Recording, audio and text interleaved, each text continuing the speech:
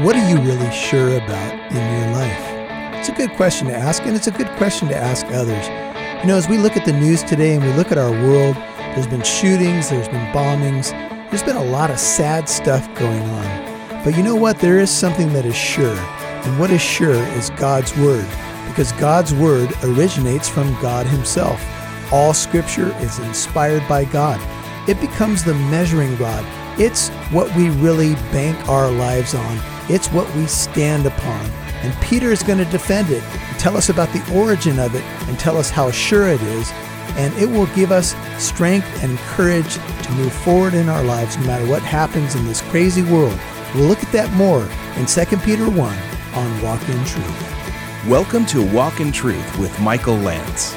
Walk in Truth is a ministry of Living Truth Christian Fellowship. It's our goal to build up believers and to reach out with God's truth to all people. And now, here's Pastor Michael. When Peter writes 2 Peter, do you remember what the main occasion is, the emphasis of the writing? What's he trying to accomplish? Protect the church against what? False teaching. He's being a shepherd, because a shepherd feeds the flock, protects the flock from wolves in sheep's clothing. And a pastor's main job, it's not the only job he has, but one of his main jobs is to protect, equip the sheep and protect them by virtue of teaching the truth, to strengthen them, to bring them closer to the chief shepherd. And so Peter says in 2 Peter 1:13, as we pick up from last time, and I consider it right, or the word could be righteous, as long as I am in this earthly tent or dwelling.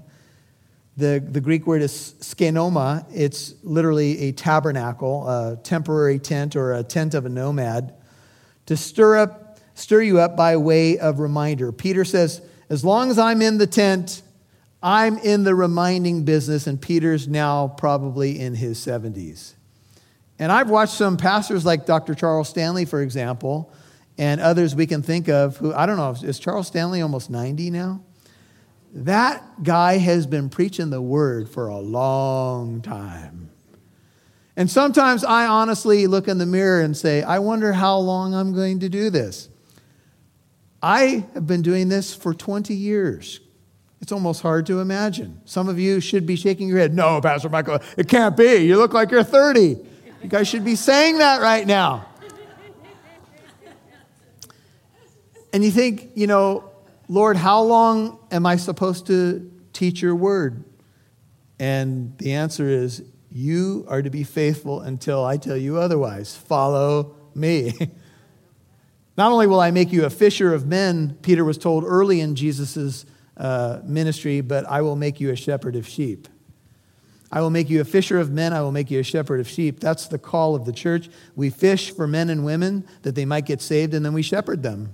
And we try to take care of them to keep them from falling into sin. Here's the two primary issues with sheep once you get saved. There's always the danger of falling back into sin, and there's always the danger of falling into false teaching. The job of a shepherd is to help sheep not fall back into sin and not fall into false teaching. And so we are in the reminding business. And Peter says, as long as I'm in this tent, and this tent's gotten a little older now, Peter might say, I'm not as strong as I used to be. But until I leave the tent and go to be with the Lord, I'm going to continue to remind you, even though, as he said earlier, I know you know these things. Because Peter knew what it was like to fail. Peter knew what it was like to be someone who had confessed Christ, and in the next moment, Jesus say to him, get behind me, Satan. Peter knew what it was like to say, Lord, even though all forsake you, I will never. And the same night, say he didn't even know the Lord 3 times and begin to call down curses.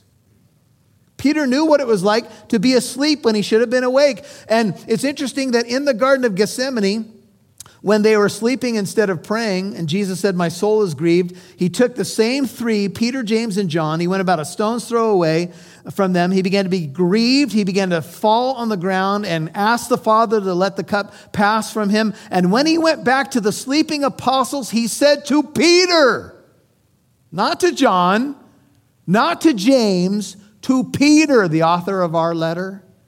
Couldn't you stay awake for 1 hour?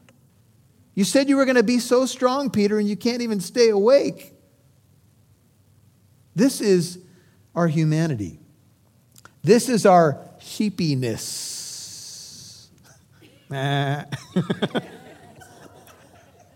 We are prone to wander.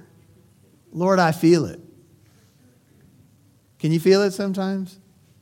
And just when you feel like you have arrived and you got this Christian thing down and you feel like you're pretty well anchored, then it just doesn't take much, right? That's why we need to continually be rooted and grounded in the things of God.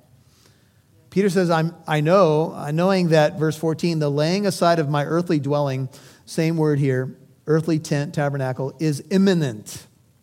The putting off of my body will be soon, ESV. And as our Lord Jesus Christ has made clear to me. When did Peter know that he was going to die? Well, he was given the prophecy in John 21 that he was going to die when he was old. And the way that he was going to die, he would stretch out his hands, which many believe is a reference to crucifixion. And I've told you about the tradition that Peter was crucified and that upside down, and that's debated whether or not that tradition is correct, but is from one of the early fathers. And so Peter says, I'm getting ready to fold up the tent, just as Jesus has told me. And maybe it was confirmed to Peter when he was praying one night, or maybe the Holy Spirit said, your death is imminent, so get your affairs in order, or finish up the writing, or whatever. And so the tent was going to be folded up, and Peter was going to leave. Peter was going to make a departure. Look at verse 15. And I will also be diligent that at any time after my departure, see the word departure there? It's literally the Greek word exodus, but it's spelled E-X-O-D-O-S, exodos. You may be able to call these things to mind. I'm being diligent.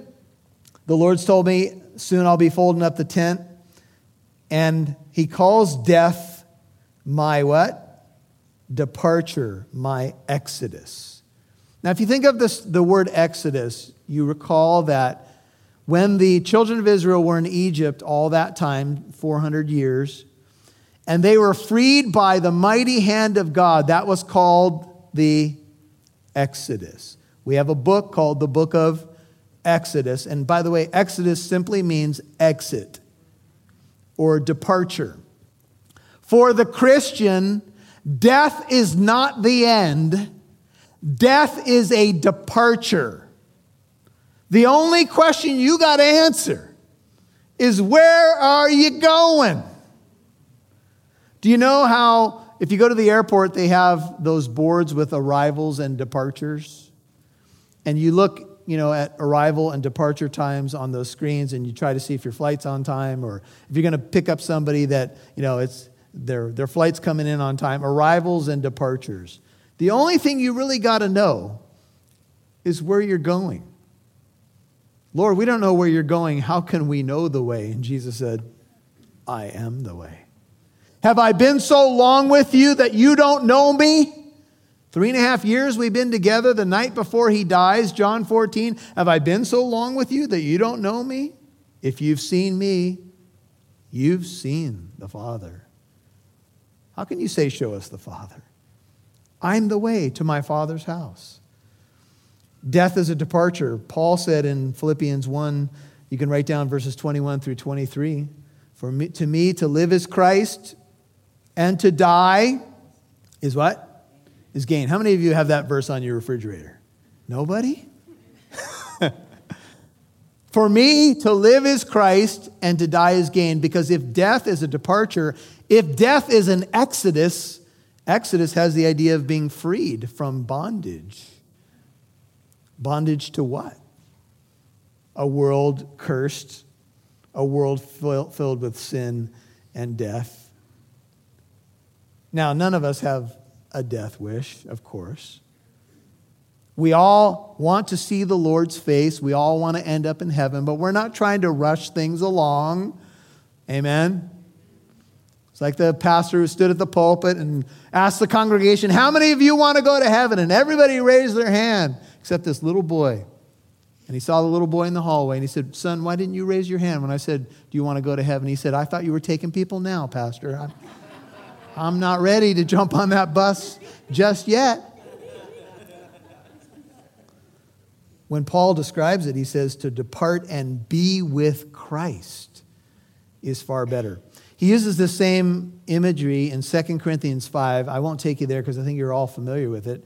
But in 2 Corinthians 5, he talks about this tent and how in the tent we groan and so forth, and how we have a house not made with hands, which is eternal in the heavens. But in this house we groan. We're longing to be clothed with our dwelling from heaven. What did Moses and Elijah look like to Peter, James, and John? I don't know. Because it was before the resurrection, so you could say in some way they were in the intermediate state. They were with the Lord. They were recognizable. What did they look like? Did they have a body? If so, were they young? Were they middle-aged? These are questions that we don't have all the answers to.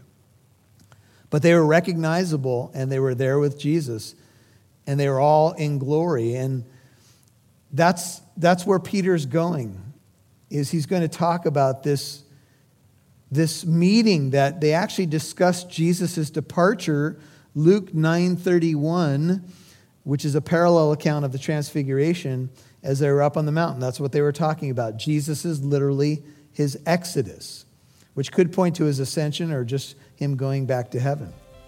Now, the word for is a causal term linking the passage. So the word for links back to what Peter just said, verse 6. Hey folks, this is Pastor Michael. I just want to share my heart for a second. We have a website called walkintruth.com, and we put up a store, and we're adding more and more products to it. But one of the reasons I want to get you to that store is that you can partner with us in the ministry. Radio airtime costs money, and we want to reach more people. If you're being blessed by this ministry, one of the ways that you can partner with us is to go to the website and purchase a product. You can also purchase my book on the armor of God. I'll get you a signed copy, and whatever you give to the ministry will go directly to paying for radio airtime. That's one way you can partner with us. You can help us reach more people like you, and you can partner with us in the gospel ministry. It's a great thing. We appreciate you. We love you. Pray for us. We'll keep praying for you. Reach out to us today through the store at walkintruth.com. That's walkintruth.com. God bless you. That's where Peter's going, is he's going to talk about this meeting that they actually discussed Jesus' departure, Luke 9:31, which is a parallel account of the transfiguration as they were up on the mountain. That's what they were talking about. Jesus is literally his exodus, which could point to his ascension or just him going back to heaven. Now, the word for is a causal term linking the passage. So the word for links back to what Peter just said, verse 16, and he goes into now a defense of the origin of the Bible. He says, for we did not follow cleverly devised tales. The New King James says cunningly devised. The NIV says cleverly invented stories. The ESV calls them myths because the Greek word is muthos. When we made known to you the power, that's the Greek word dunamis, and coming, Greek word parousia, of our Lord Jesus Christ. But we were eyewitnesses of his majesty. We, says Peter, did not follow made-up myths when we told you about Jesus Christ. We did not follow invented stories. That is not what the Bible is about. There's Greek mythology, there's Roman mythology, there's things from Egypt and things from Babylon, there's the mystery religions, there's all of this stuff about gods and goddesses, there's the occult, there's the cults, but there's one Bible, and the Bible tells you about God, the triune God, and his plan of redemption for mankind. And so Peter says, look, We didn't follow cleverly devised tales when we made known to you the power and coming of our Lord Jesus Christ. But what does Peter say? We were eyewitnesses of his majesty. The word majesty speaks of glory and splendor. Cleverly devised could have the idea of subtle, sophisticated, well-packaged lies. Do you know how many well-packaged lies are out there? It wasn't long ago we did the first 633 I shared with you on Scientology. Scientology is a well-packaged lie until you get to OT8. And OT8 is Operating Thetan 8, level 8, where you find out that you just have to redo the whole thing over again and just to give them another couple $1 million. That's it. If you've been watching the Leah Remini special, that's what they found out at OT8. You get to do it all over again. Get your checkbook out. Get your credit card out. A well-packaged lie promising what? You could be in control. You can do better at business. You can be comfortable talking with people. You can make friends easier. You could do this. There's a scientific remedy for everything. Don't you know? You're an operating Thetan. Or you will be. There's a little God in you. You just have to figure out, who you are, go up this levels, go up this chart, and then you get to the top of the chart, and all you find out is you have empty pockets and somebody else is driving some nice automobiles. That's how the devil works. Peter says, that's not the game we were playing. You don't need to bother with myths. You have God's word.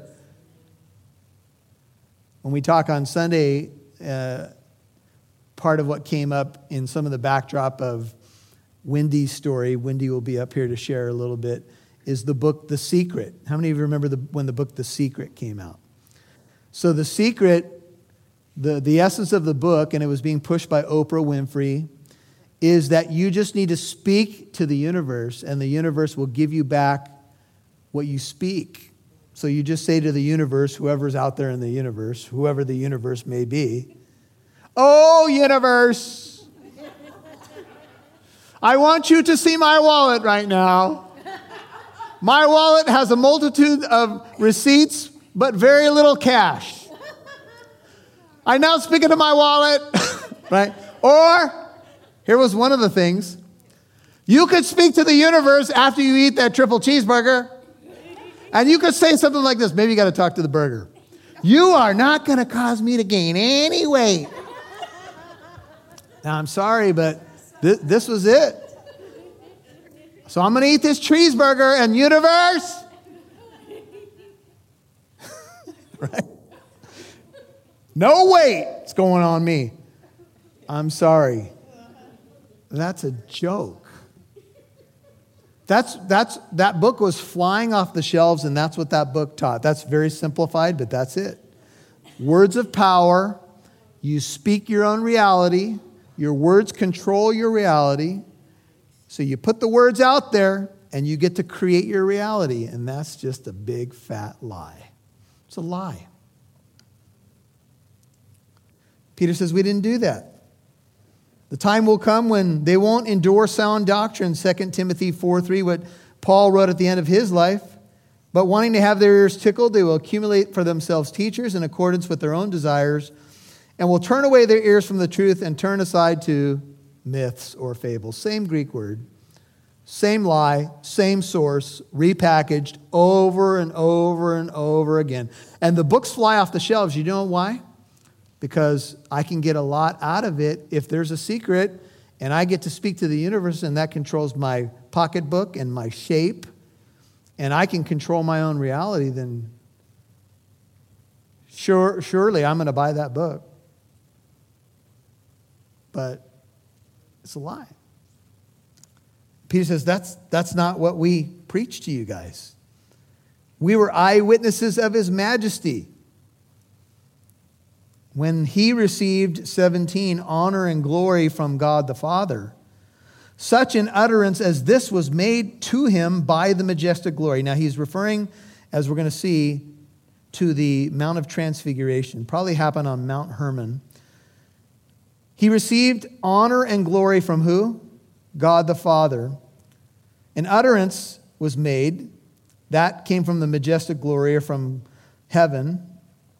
And the Father said of the Son, "This is my beloved Son with whom I am well pleased." Now, Peter left off something. You guys remember what else God said there? He said, "Listen to him." And Peter was talking right when God said that. I don't know if Peter just left that out by grace. I don't think so. All Scripture's inspired by God, right? God has his reasons. There's only one other place that God the Father spoke these words about his Son. What was the other place? His baptism. "This is my beloved Son in whom I am well pleased." So I was listening to a message I'd given 5 years ago, from Luke 9 on the Transfiguration, and I heard a coach say that he was meeting with a Jewish friend who was not a Christian. And he was talking about what he had learned in the New Testament about how God the Father said, "This is my beloved Son in whom I am well pleased," twice, baptism and Mount of Transfiguration.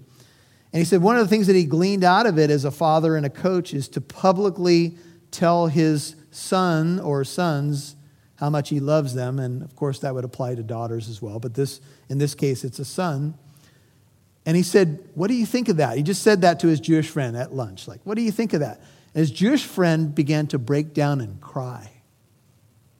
And he didn't know why he was crying. And when he got himself together, his Jewish friend said to him, "Do you know that when we do a bar mitzvah, the last thing that the father of the boy that has come of age says to him is, 'You are my beloved Son in whom I am well pleased.'" And he didn't have any knowledge of the New Testament. And he broke down in tears.